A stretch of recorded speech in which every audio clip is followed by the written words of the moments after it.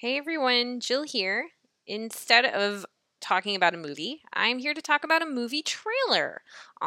Mike had this really great idea that instead of dedicating a whole hour to talk about one or four or sometimes even five films, we do some micro episodes talking about a trailer for either a film or a movie. That is a film, a movie or a TV series or a limited series, something that we're excited about, and talk about why we're excited or Easter eggs or what we're not excited about. I'm pretty sure he's going to do a mini episode on something I don't think he really wants to put money towards unless he loses a challenge. Which, if he loses the challenge and has to see the film he's going to talk about, he better be really drunk because I wouldn't want to watch the film. So for my mini micro episode, I'm going to talk about Halloween Kills. It is the sequel to the 2018 film Halloween, which I believe was the 11th film in the Halloween franchise. So Halloween Kills will be the 12th if my counting is right. I really like horror films. I don't think I've actually talked about a proper horror film on the podcast, but I'm a big fan of them, especially the ones from the 70s and the 80s. Last House on the Left and Halloween, the original from 1978, and the original Texas Chainsaw Massacre were some of the first horror films that I knew what I was getting into. I didn't sit down, turn on the TV, and there it was, and then I was too scared to turn off the change channel.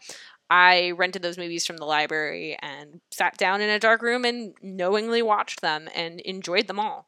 I'll confess to having not seen most of the other films in the Halloween franchise. There are quite a few of them. The only two, well, I guess two, I've seen the original and I have seen the 2018 return to the original franchise. I know Rob Zombie made a remake in the late aughts. I didn't see it. I didn't see the sequel to that one. I do want to see the third one, Season of the Witch, which I know has nothing to do with Michael Myers because at that point they wanted to try and spin this off into an anthology-ish series, so they each would be their own story. But why not? Never better late than never. So I'm going to hit play and watch the trailer. So if you haven't seen the trailer, sorry, I just spoiled it for you. It looks really good. The first one, not first one, the 2018 edition was really entertaining. Like I said, I'm really happy they brought Jamie Lee Curtis back as Laurie Strode. I think she's one of the original final girl archetypes. And it was refreshing to see how they updated the genre for the 2018 film. Laurie's not just going to sit there and take it anymore. She wants to kill Michael Myers before he does any more harm or kills any other person. I didn't love that, the family was kind of, Grandma, you're crazy. Once again, as I said, didn't they, records, newspaper articles, crime scene videos of all the killings that would have happened? But, it looks like the town is done with this shit. I love it when communities get together around one big evil and they're like, we're gonna just kick its ass and kill it to hell. So if that means that the town in which the film takes place turns into a giant death trap for Michael Myers, that is going to be great. Looks like, just kind of glancing at the writing and directing credit, it's pretty much the same team with one exception. They have a new writer on the team, Scott Teems, instead of Jeff Fradley, who co-wrote the 2018 film. Same director too, so good for continuity's sake. I'm sure it's going to be well acted, well shot. Jump scares are going to be equally as good.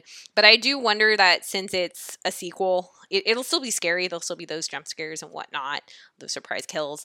I wonder if the third act is just going to go batshit, similar to the way that Last House on the Left's third act goes, where the killers become the hunter becomes the hunted. Like I said, I love films where that happens, so it'll be really cool to see the town find their cojones, really, because they're done with this. They're gonna kill him. It does make me curious if there will be a third film. Trilogies are quite popular. duologies, not so much. And, you know, we know the nature of Hollywood. So, of course, this is probably not the final film in the Halloween franchise. But is it going to be the last one for quite some time?